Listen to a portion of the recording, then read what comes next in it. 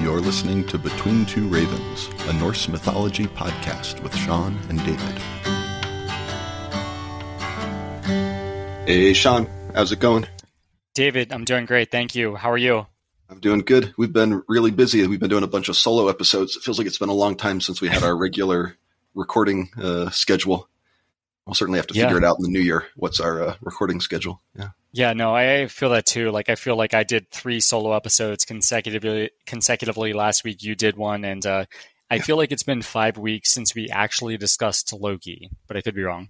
No, it's been something like that, and the time kind of got away from me, and that I have one more solo episode in mind, pretty much written already, and that, maybe we should mention, I mentioned in my solo episode, but yeah, for the fireside chat, pretty sure it'll be early January. We really want to make sure we got a shipping confirmation date on our Viking drinking horns that are being made by Horns of Odin. And once we get pictures, we'll put it up and we'll help promote their store. But yeah, no, it's funny because I feel like you're just putting me out there and just like I'll be on camera and I'm not going to know what to do, but hopefully our fans enjoy that anyway. So we'll see what happens. Oh yeah. Well, I think at least if we get a few minutes of you in front of a fireside, even if you have to come inside. I've been trying to start a fire here lately. It's been actually kind of windy, so I don't start a fire when it's too windy in New Mexico. But, yeah, and I know I told you this. Part of me wants to write a couple poems where it's like Norse influenced, and I can just do my stupid voices like for Loki and Odin, and it's like we'll see what happens. People may hate it, but like worst case scenario, if anybody comes, we can just we can ask them questions about like why they like our podcast, and hopefully we get like approval from them to make that a podcast episode in itself. And I think it's something new. We'll see if it works out, but I'm intrigued by the idea, if that makes sense. Yeah. No, I like that idea of doing it a couple times this season where we can have people join by video and they can at least watch us. And I figure the first half hour at least we'll record an episode, the two of us talking about whatever, and then we'll have the people talking after. Yeah. Yeah, no, definitely. But I mean, it's funny because Spotify just told us that we of the Spotify podcast, there's 147 people that prefer our podcast more than any other podcast out there, and I'm very tickled by that because I know we have a decent amount of subscribers on Spotify and subscribers on Apple, but that could mean many things, right? I subscribe to many podcasts, and I probably listen to one out of every 5 or 6 episodes. But to see that people actually care about what we have to say when I personally think I'm an idiot is pretty cool to me. So I don't know. I think that all the feedback I hear from people is that it's fun, our banter and going back and forth and taking the first 5 minutes talking about nonsense. I think it works. And when I listen back to our early episodes, I'm like, is this a good idea? Do people like this? Or they can hit skip.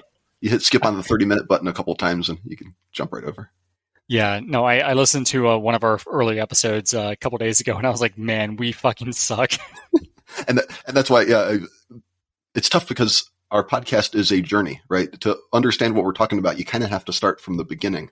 And it's a little rough there, some of the beginning episodes. So I don't know how to deal with that other than, I think people can deal with that. Just keep chugging along. That's what we do. Between Two Ravens, yes. Yeah, but I have no interest in re-recording them. I want to make new episodes. So I don't have time for that. Definitely. So real quick, I was in a Secret Santa at work, and somebody, I don't know who it is yet, but they got me a book that I put on my wish list. It's The Inheritance of Rome. I think that's very cool. It's a huge book. And again, I know I mentioned this many times on the podcast, I'm a huge fan of Western European Dark Age history, or even Northern European Dark Age history. And this deals with the aftermath of the fall of the Western Roman Empire. So I'm definitely intrigued. I might get into that, and I'm hoping that I can do a solo episode or 3, I'd say in the next 6 months, where I discuss something cool that I found, if that makes sense. But when it says what we inherited from the Roman Empire, is that us as modern people, or is it talking about the whole kind of history of Europe?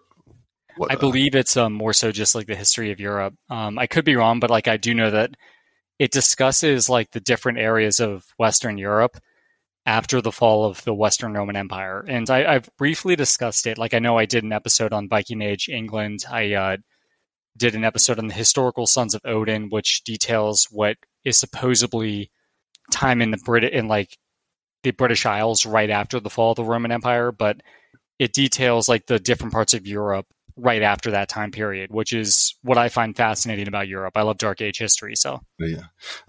My mind goes to is that the founders of the United States, the writers of the Declaration of Independence, were really influenced by the Romans.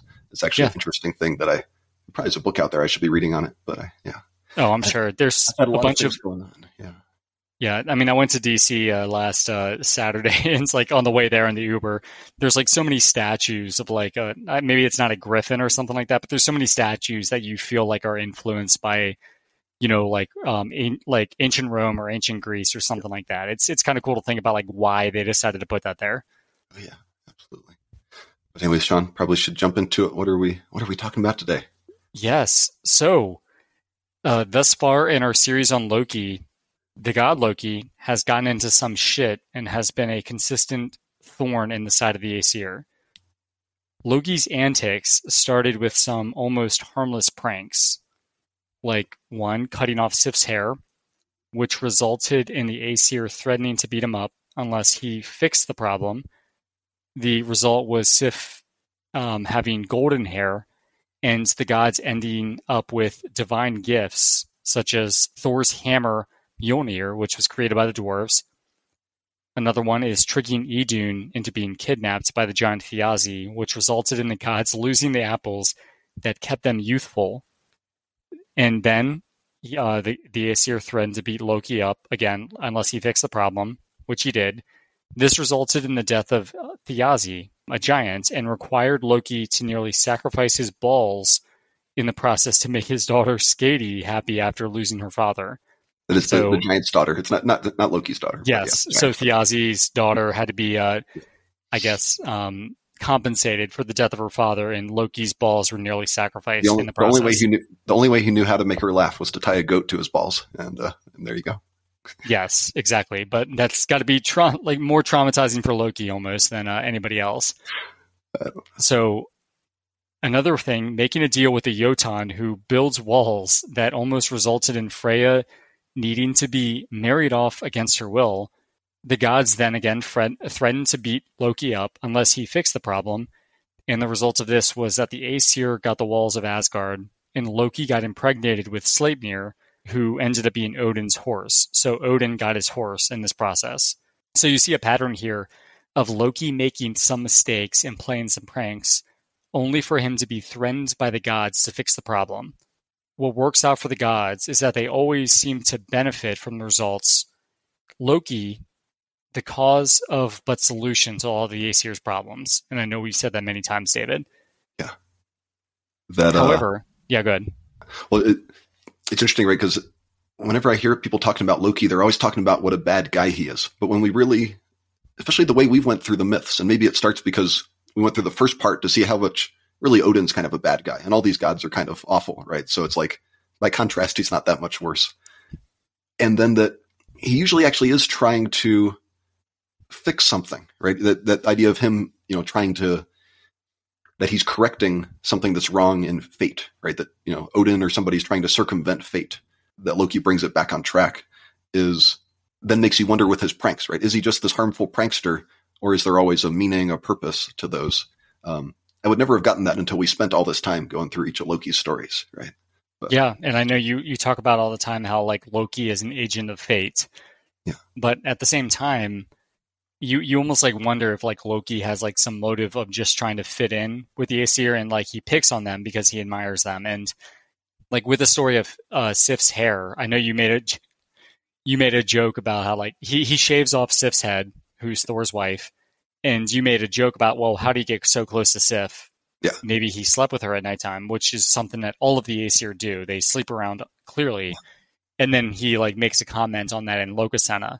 And it's like maybe like Thor's pissed off about that. But like you'll see like Loki is in a weird way maybe trying to fit in. But like for some reason the Aesir just like get so pissed off at him.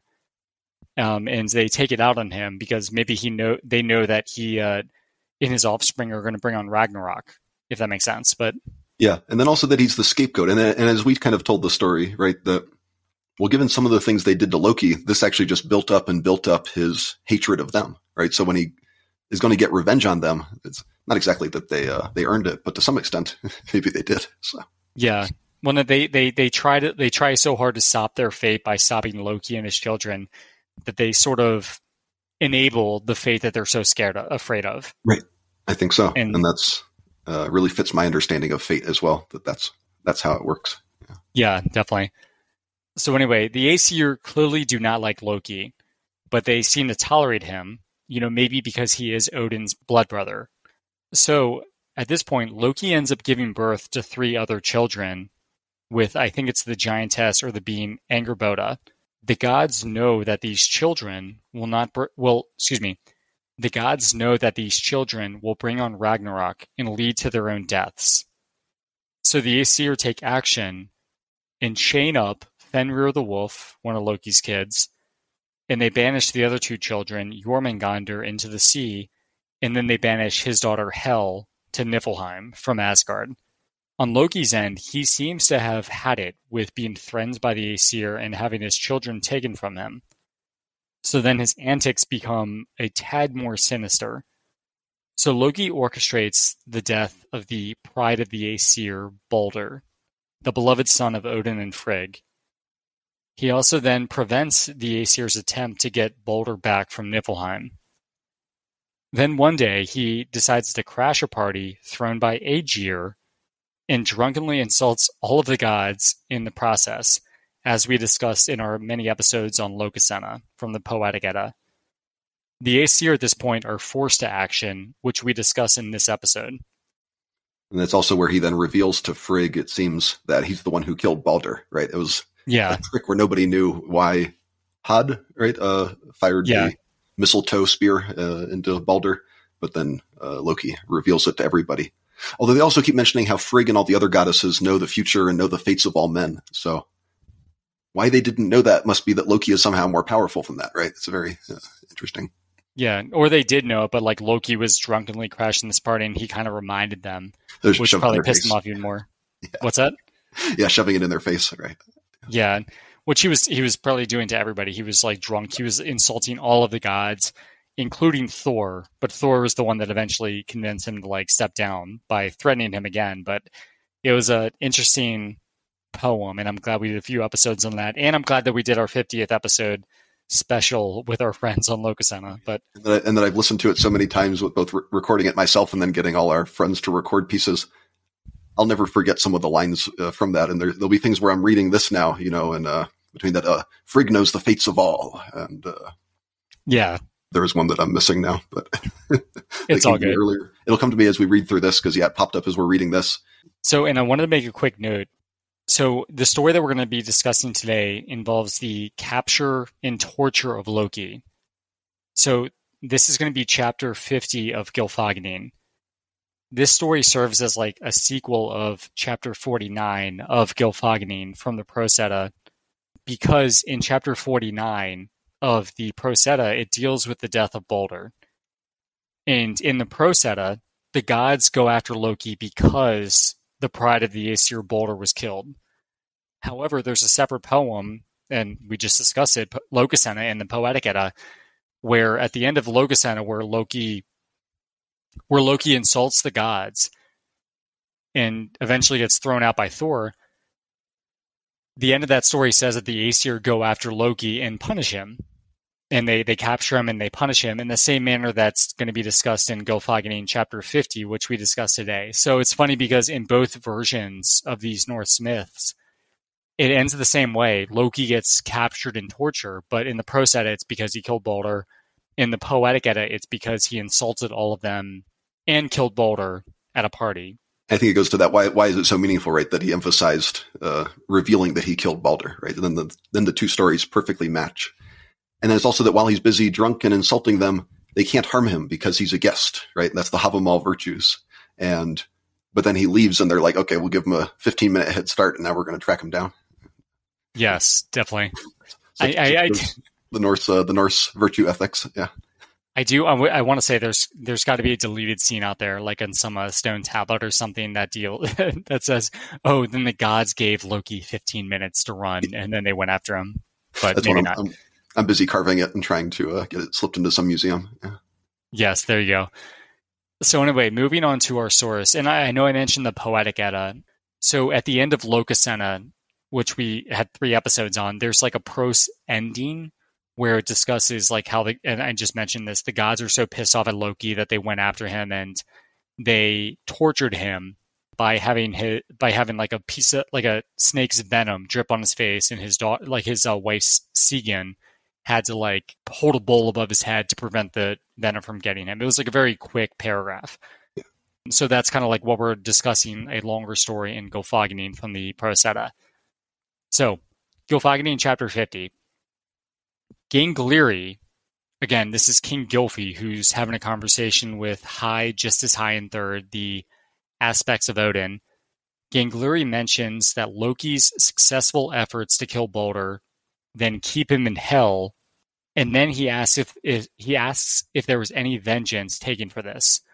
So High responded that after pissing the gods off, Loki ran away and hid on a mountain and built a house with 4 doors, which allowed him to look out of the house in all directions and see the gods and see whether or not the gods were on their way to beat him up or kill him or worse. And when they say to beat him up, it's usually either that they'll break every bone in his body or they'll decapitate him, or, I mean, there's one where they sew his mouth shut. I'm trying to think what else they threaten him with. But yeah, no, and I just always sum that up by saying, oh yeah, the gods always thought to beat him up or worse. Often they're not quite going to kill him, but then sometimes, well, that was the challenge. You can take my head, but you can't touch my neck, and all of that. Yeah, exactly. But like he's looking at these 4 doors or 4 windows to see if like the gods are after him. Yeah. So during the daytime, he would often change himself into a salmon and would hide in a place called Franang's Falls, which was a waterfall. There he meditated and thought about how the Aesir would proceed with trying to catch him. While in this house, he used linen yarn to create a net. Apparently, this was the first net of its kind in history. It turns out it was going to be a fish net. This is a really interesting fish. It's a really interesting part where Loki is his own worst enemy, right? Because as much as he tricks everybody else, that he's like, how are they going to catch me? I'm the, trickiest, wisest being in existence. Let me come up with all the ways they're going to catch me. Yeah, exactly. Yeah. And so he builds this net, which we found out, as I mentioned, is a fish net. And then one day he had a fire burning in the house in front of him, and he noticed that the Aesir were coming. So they were approaching. Odin was able to discover his whereabouts while seated on his throne. Hlidskjalf. Did I say it right this time, David? Hlidskjalf. I think it's the JD and the Y, yeah. We mentioned it multiple times. Frey sat on it once, Odin did. But anyway, Odin's throne, he's able to see across the cosmos with it. So he knew where Loki was because of that. Loki saw them coming. Loki then throws the net onto the fire and bolted out of there. So the Aesir arrived at the house, and this gets very interesting. The Aesir arrived at the house, and Kvasir, the wisest of all, entered the house. He looked into the fire and saw the net Loki created and understood it could be used to catch fish. So, David, this is very interesting because Kvasir was the being that we discussed on probably our 4th or 5th episode in this podcast when we discussed the meat of poetry, where after the Aesir-Vanir war, the Aesir and the Vanir spit into this vat, and a creature was created, and his name was Kvasir. And there's one version where he just came with Njord and Freyr, right? That he was traveled in the dream. But the other one was they arrived and then, hey, everybody, let's spit in a bucket to show how much we care about each other or something. And then magically that wonderful brew turned into Kvasir. Yeah. Yes. And then at the end of that story, or like actually in the middle of that story with the meat of poetry, Kvasir gets tricked by these 2 dwarves and gets killed. And with his blood, the dwarves make the meat of poetry. Yeah. Which then Odin goes after because he wants to learn the poetic means of speaking poems. Yeah. Or like he wants to be able to he drinks it because he wants to understand how to speak poems. So what this means is Kvasir should be dead. If you consider the fact that we're right before Ragnarok right now in Gylfaginning chapter 50, but the Aesir-Vanir war is something that can be looked at the beginning of the Norse timeline. And Kvasir died at that point. It almost makes it feel like, David, that my idea of the Norse timeline is full of shit. The question would be, that when did Odin learn to speak poetry, right? Did it necessarily happen back then? Or maybe it was that Kvasir didn't die until right now. So it seems like the Aesir Vanir War had to happen earlier. We've had all these things. He's insulting Frey and Njord, right? But then they don't say exactly when he died, right, in the story. I don't know if they're saying exactly it has to happen a few weeks later, or they're just saying eventually that happens. And then my other theory for why that both of them can be true at the same time, when it's just that mythological time frame, it's like a dream. It doesn't have to make sense. Yeah. But the other way is actually that because Odin drank the mead of poetry made out of Kvasir's blood, that Odin has voices in his head, and one of them is Kvasir that talks to him. And I think that's very true. So again, welcome to Between Two Ravens, where everybody is a shadow of somebody else, or somebody's imagining shit, and everybody is Loki or Odin, right? Yeah. Yes. Yeah. But no, it's very interesting. To your point about because there's clearly no timeline. Like, I feel like these stories were written by like multiple authors based on something that may have been,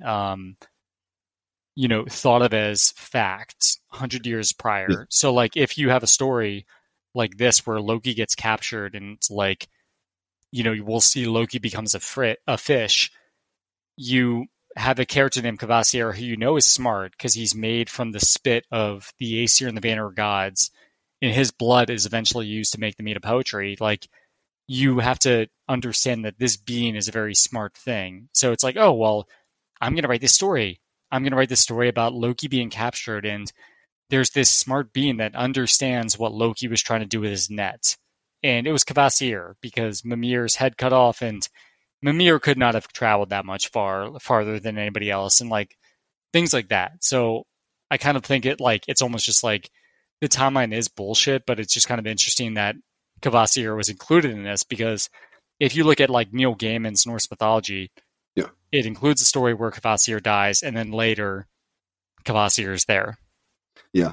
That I think you've created one of the best timelines that I've seen. And hopefully the world will give you credit for that one day, right? That you've really created a good timeline. Yeah.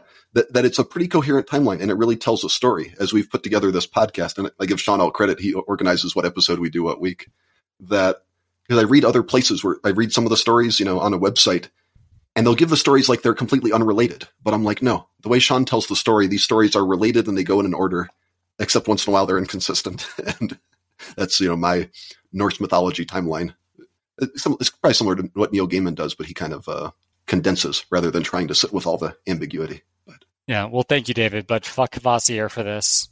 It's his fault. Also, I like that Odin has Mimir's head on one side, and he's like, Mimir, what do you think? And then he's got Kvasir talking in his other ear. What do you think, Kvasir? And he's got multiple personalities. But yeah, maybe you're right. It's in Odin's head, or like it's a shadow of Odin, because as we know, Odin's present. He knew where Loki was, so we'll see what happens. And it fits those times, right, where Odin's talking and it's a poem, and then he's like, what is this I'm seeing? And things are happening, and it's like, Odin, you're having a hallucination in your head, man. You are not in touch with reality. And that's like with Baldur's drummer, I think you mentioned that he might be hallucinating shit. So right, that's what the magician, the shaman, would do. So I don't see a problem at all with Mimir or Kvasir showing up as a hallucination here right now.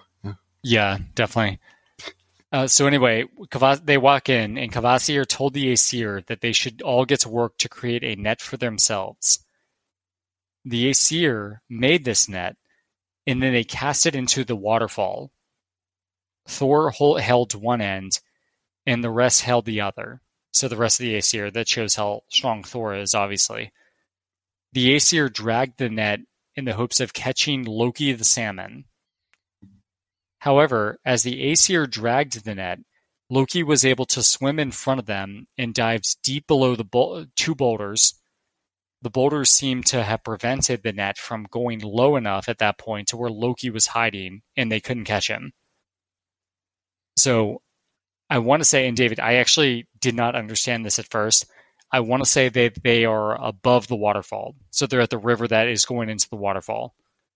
And I think go ahead. I wasn't sure if he's jumping up a waterfall or if he's jumping down a waterfall. And it's funny because you could be right, but I thought about this, and the way the story is written, I feel like they are above the waterfall because Loki is going close to the waterfall where he would fall, but then away from it, and he's trying to get away from this net from the Aesir. Yeah, that probably makes a lot of sense. But also, when the waterfall comes down, it always creates kind of a deep lake there, so that's a place he could hide. So I did Yeah, not think of definitely. that. I'm glad you mentioned that, but no, I can't figure So out the physics of it. Yeah. yeah, it's all right. I'm sure somebody, hopefully somebody's listening can come onto Twitter or Instagram and correct us, but we'll see.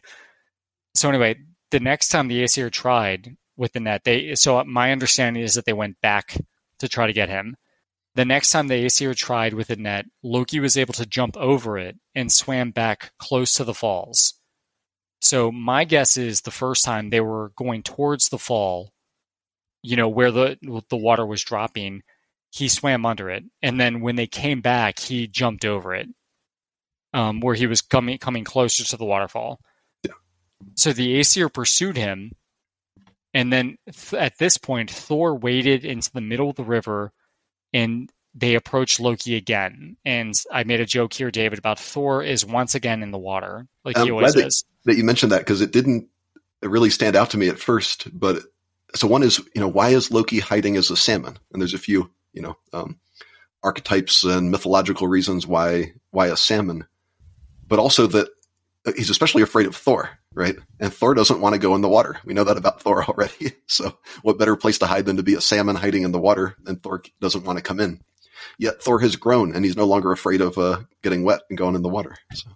Yeah, and I know like when we discussed Harbrad's Law, he didn't want to go over the water. Odin was on the other end and he like insulted him. Then in the story, I think we discussed of Garrett's court, Thor tried to pass the water, and I want to say the giantesses may have been trying to flirt with Thor, but they tried to block his passage over the river by pissing in it or something. Yeah, so like, yeah, we've been doing this podcast too long.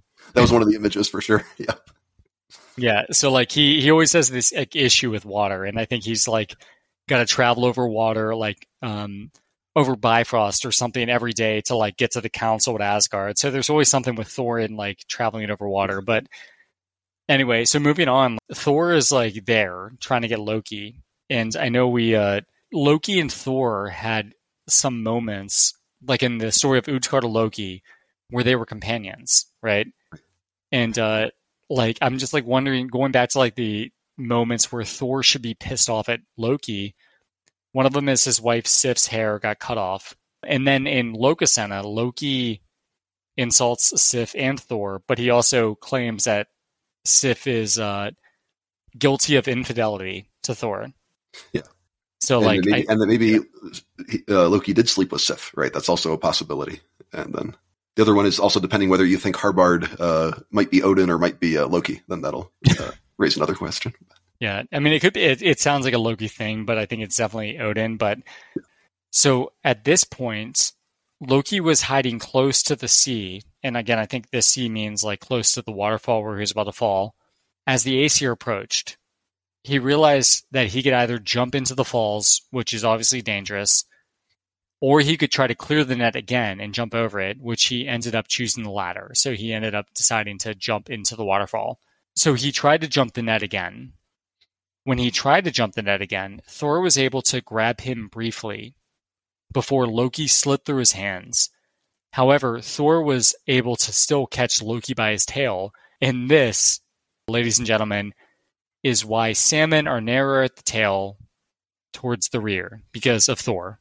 Yeah, he squeezed the salmon so hard that all succeeding generations of salmon have narrow tails. And it's one of those things a lot of myths do. We don't see it too much in the Norse mythology, right? Where it's like, that's why the sun rises and sets. That's why, later we get to, that's why there are earthquakes, right? Things like that. Yeah, it's like the randomest things. Like this is why salmons have narrow tails.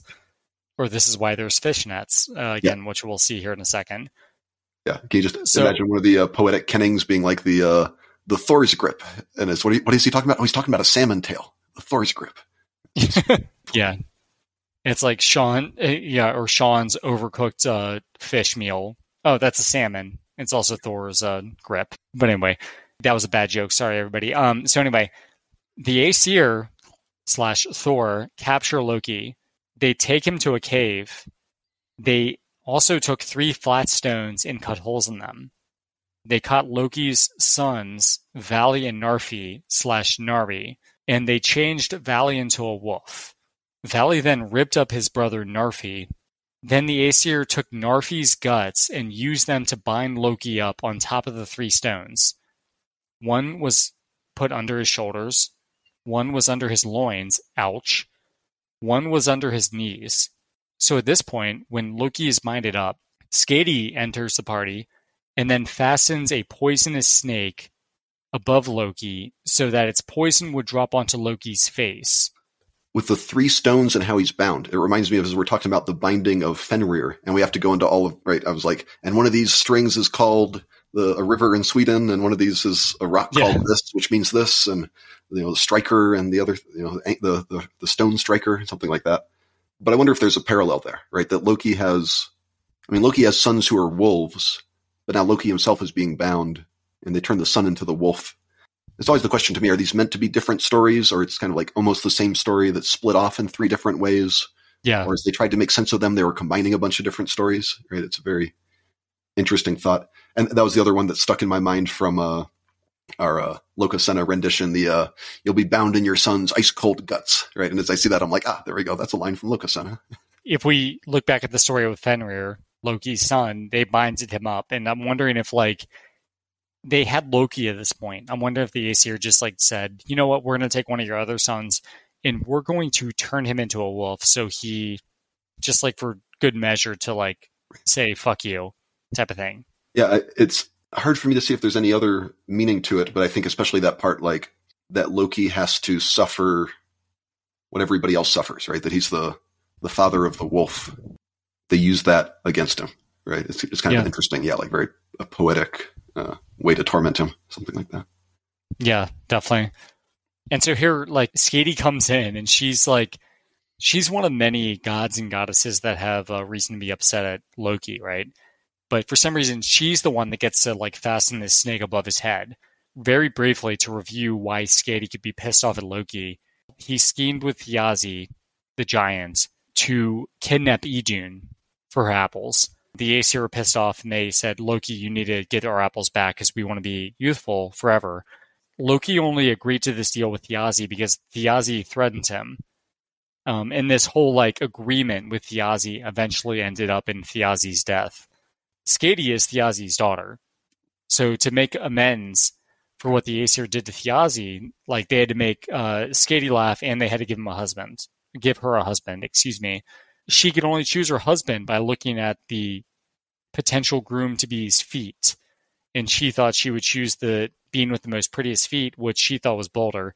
Turns out it was Njord. They had an unhappy marriage. And then Loki eventually kills Balder.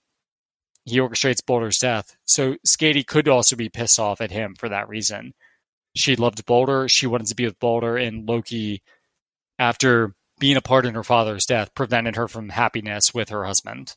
The Lokasena really, as he, reminding me of it, right, really pointed out how she was mad at him, right, and that he is rubbing it in her face. I was there when they killed your father, right, but that also, Thiazi threatened him, but did Loki come up with a plan that would make sure Thiazi would get his end, his death in the end, right? That really Loki sets everyone up to fall, to die. So even if he's got a good reason for it, right, and that goes to, right, that she really has something against him. It was your friend did such a wonderful job renditioning the voice of Skadi being so hateful with Loki. And then she's finding this creative way to torture him, right? And snake poison dripping in his face over and over. It's really like some of these Greek myths of what happens in the underworld of tormenting people. A raven constantly comes and eats your liver, things like that, or a vulture.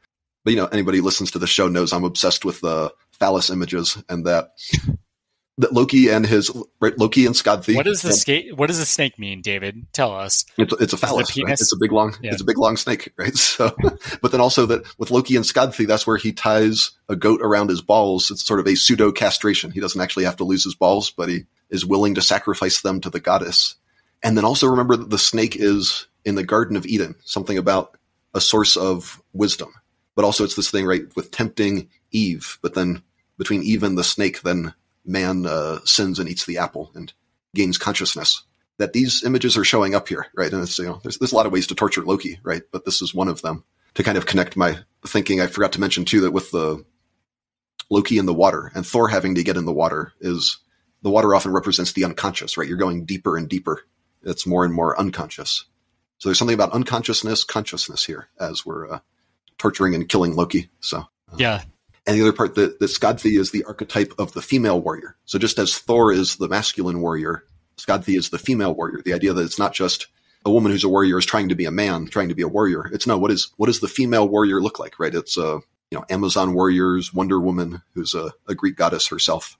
Things like that is what Skadthi represents. So we discussed this in our previous episode on her. She's like a hunter, right? Or a huntress. Right. Yep. She's like a skier. So she's very athletic and outgoing and outdoorsy. And she knows what she wants, right? She wanted to marry Boulder. And she had to settle for this marriage with Njord, who, as Njord had 2 kids, Frey and Freyr. It was probably somebody that was older than her. Yeah. And she was pissed off by that. And now she's getting her revenge on Loki. And then that he's a very feminine man, right? So that idea of, for the female warrior, is she going to be happy with another man who's a warrior? Is she going to be happy with a man who's submissive? Or does that not work? And it's the idea that the extreme archetype of the female warrior is, she's not the mother, she's not the wife, she's not all these other pieces. She's just the warrior. And then that's maybe lonely, but yeah, it's also Artemis. It's Apollo's sister in the Greek pantheon. The more you know. Nice. So anyway, Skadi put this snake over Loki's face, and the venom dripped onto his face consistently until the end of the time.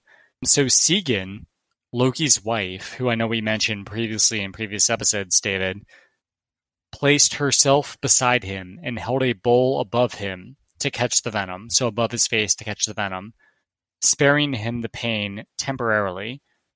Because when the bowl fills, she needs to empty it, which means she needs to remove the bowl from above Loki's face.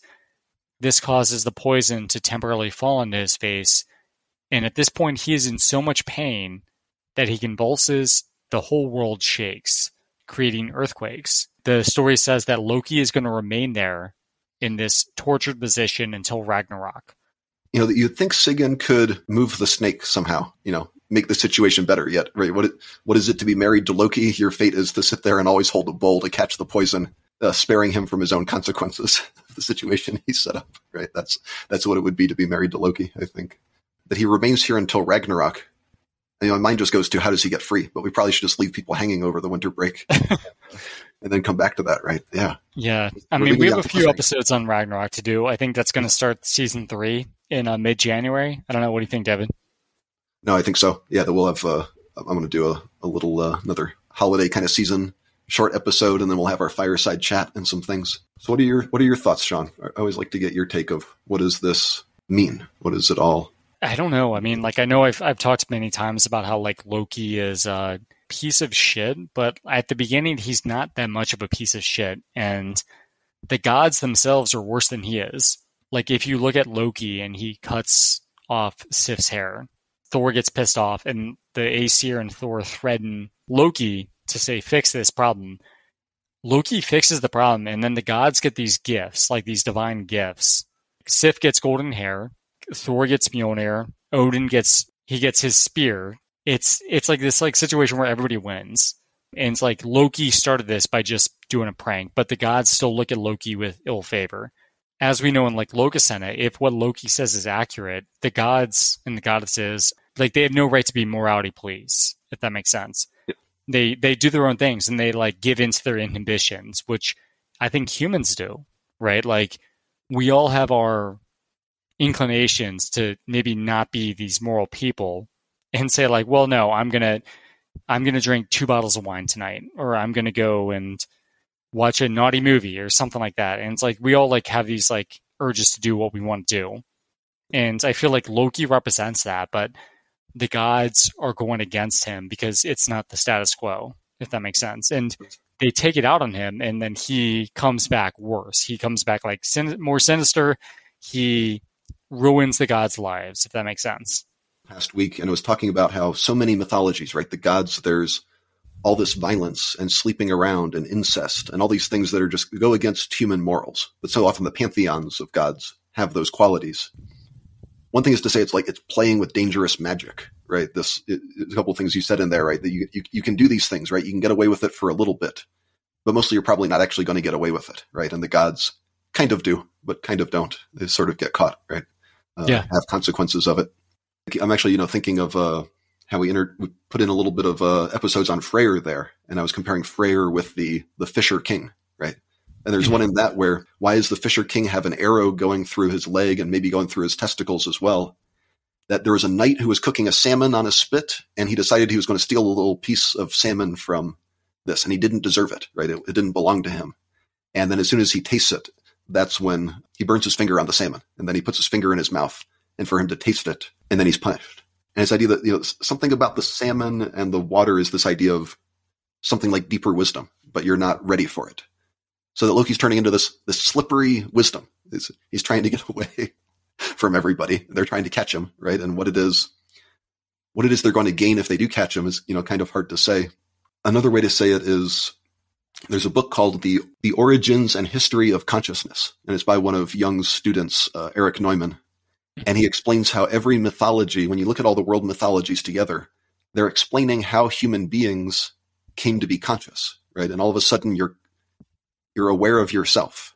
And how do you come to terms with that? You write mythology. That's all anyone's ever been doing for all of history, going back to Egyptians and, Africa and the earliest human beings. We're trying to come up with stories to make sense of, why am I here? Why am I aware of myself?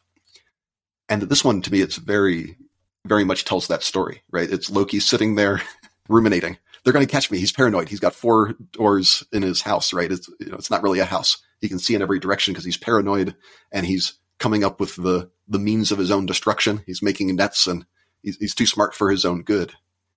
And then he goes into the water, right? He turns into a fish, goes into the water, seeking the unconscious. Remember a while back I told the story of Water Jar Boy, and there's one part where he needs to find his father, and he dives into the well, goes into the deep water, right? Something there, right? And that Loki would keep running away. He'd stay in the unconscious for a while, except Thor drags him out, that the warrior has to drag him out to face reality and deal with the world.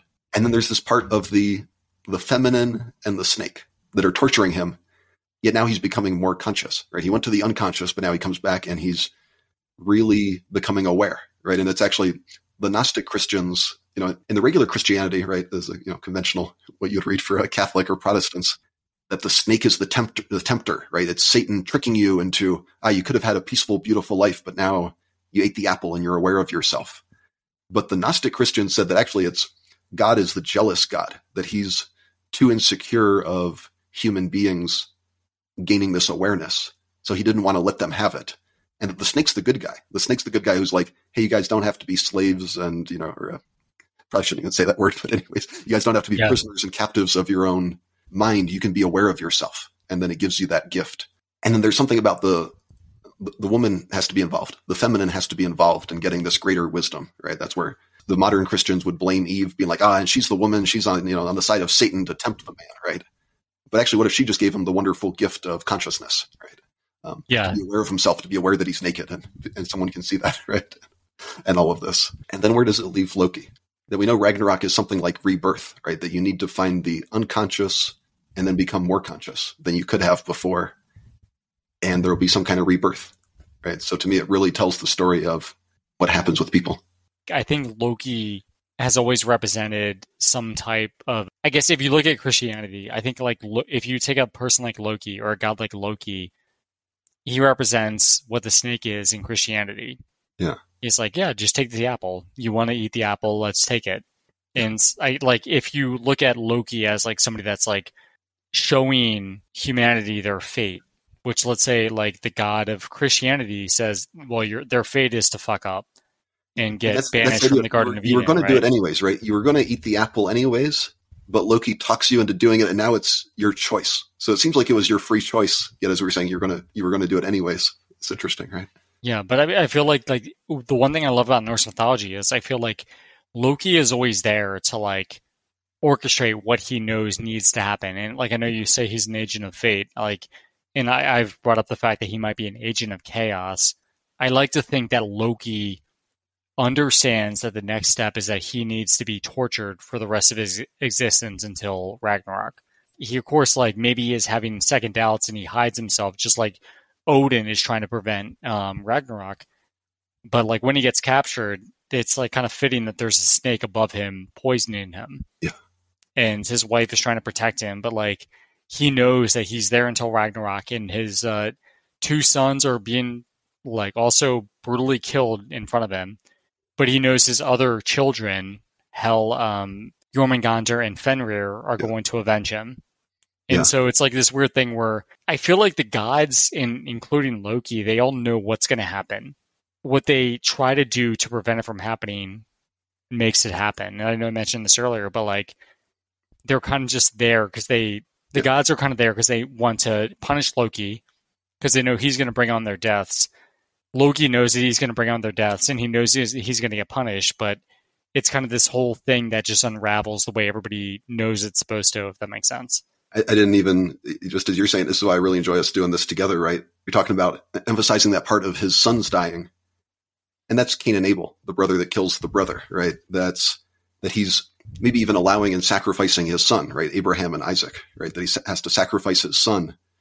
That's the thing that's necessary. Although, in Christian, it's like, okay, I'm ready to kill my son. And then it's like, no, just kidding, right? Norse mythology, of course, it has to happen. They have to be torn, disemboweled, tied up in guts. Yet if you're willing to sacrifice the son, then you get to have the two powerful children, right? Like you're saying, Fenrir and Jormungandr, right? These sort of like, you don't get to have that unless you're willing to sacrifice. It's a weird thing there. And also, as you're saying, he's an agent of chaos. And what is it when all this, chaotic power, and you bind it up, right? You repress it. You let it build up and build up. Something's going to explode, right? That's not sustainable. That's not, going to work long term. Oh, and as you're saying, is he an agent of fate, an agent of chaos, right? And it can be a little bit of both, right? That when you say there's a predetermined fate, people might think it's like a straight line, right? Here's exactly what's going to happen. We knew it. But it's that it's a web. I was actually recently reading about the idea of Orlog, the Nordic conception of fate, right? That it's a web that is weaved and all these pieces together. And they're set, right? They're predetermined. Yet it's very chaotic. It's very complicated. And that sometimes the web maybe does change a little bit. It's not completely predetermined. Things will change it sometimes. So that it's, you need to make sense of this chaos rather than locking this chaos away. That was actually how and I didn't know why I ended it that way, but my last little short on the shadow was talking about you need to notice what the shadow is up to. You don't need to pretend it's not there and lock it up in a closet, right? You don't need to bind it with rocks and guts or something worse is going to happen. So I enjoy this. Yeah. I like actually that we're leaving it on a cliffhanger now. It is not a satisfying ending, right? But it's very fitting, right? Like Loki is being tortured for everything that he's done, but for the most part, everything that he did before the gods like were actually going after him, where it was like kind of like these little pranks, right? That's just Loki being Loki. And of course, like if like Loki's being Loki, the gods are going to be pissed off at them because that's the gods being the gods. But something happened to the point where like they knew Ragnarok was coming, probably because of Odin, because Odin found out that Ragnarok was going to happen. Like whether it was him cutting off his eye and getting wisdom from Mimir's well, or him hanging himself on the tree Yggdrasil to like understand the runes and understand like what may be his future. Like I feel like it would all be okay, but when Odin made that realization, he told the rest of the gods, and the gods knew that Loki was going to spawn their Ragnarok and spawn their deaths. And so you could look at like Loki just being a prankster, but like the gods manifesting their idea of Loki turned Loki into Loki. Yeah. And Loki does bring on their deaths, which we're going to discuss in January. Like we're going to get into our series on Ragnarok in January. But for right now, I think this is like a really fun place to end season 2. Nope, I think so. And I'm trying to think of anything else we should leave people with, but we'll have a few little short episodes, a little bit more through the holiday, and then the fireside chat. Keep an eye on our Twitter is probably where I'll announce it, and maybe I'll make sure we have a short episode where I announce it if I find out sooner that we'll have a date for that. And it's going to be through the Walled Garden, so you can also look at their event page, and it'll show up there at some point. I can't wait. I'm going to be humiliated the entire time, but I feel like that's entertainment for other people. So we just got to find a good myth. There was some, as you were doing all the shorts on the sagas, there's some good stuff in there. Yeah. I would like to talk with you more about it at some point, but yeah, like I really liked the part where it's really describing them and then encountering the Native Americans and these battles. I'm like, I don't know why I'm so interested in how that happened and what happened there. And just the stories of how hard it was to survive in the Americas, whether it was Vikings or French explorers or whoever, that it was a very dangerous, chaotic world. Yeah. Yeah, definitely. Anyways, Sean, we'll talk soon. Thank you, Sean. You have a great night. Yeah, thanks. Thank you, David. Thank you, everybody, for listening to season 2. I know David has like some ideas for a one-off series over the next couple weeks as we approach the holidays. I know I have a poem that I may want to I may want to do voice acting for on air, but worst case scenario, we'll see everybody at the fireside chat in early January, and then we're going to start season 3 in mid-January. All right. Good night. Cool. Have a good night. Thank you for listening to Between Two Ravens. If you've been enjoying our show, please write a 5-star review on iTunes to help spread our podcast to a wider audience. See the show notes below for links to follow us on social media. Our podcast is part of the Walled Garden Podcast Network. The Walled Garden Philosophical Society is committed to the pursuit of truth, wisdom, virtue, and the divine, wherever it might be found. Visit thewalledgarden.com to learn more. In einem Bäcklein helle, das schoss in froher Eil, die launische Forelle, vorüber wie im Pfeil. Ich stand an dem Gestade und sah in süßer Ruh des muntern Fischleins Bade im klaren Bäcklein zu, des muntern Fischleins Bade im klaren Bäcklein zu. Ein Fischer mit der Rute wohl an dem Ufer stand und saß mit kaltem Blute, wie sich das Fischlein wand. Solang das Wasser helle, so dacht ich nicht gebrickt, so fang der die Forelle mit seiner Angel nicht. So fang der die Forelle mit seiner Angel nicht. Doch einlich war dem Diebe die Zeit zu lang, macht das Bäcklein tückisch trübe, und ist es gedacht, so suchte seine Rute das Fischlein sappelt dran, und ich mich regem Blute sah die Betronge an, und ich mich regem Blute sah die Betronge an.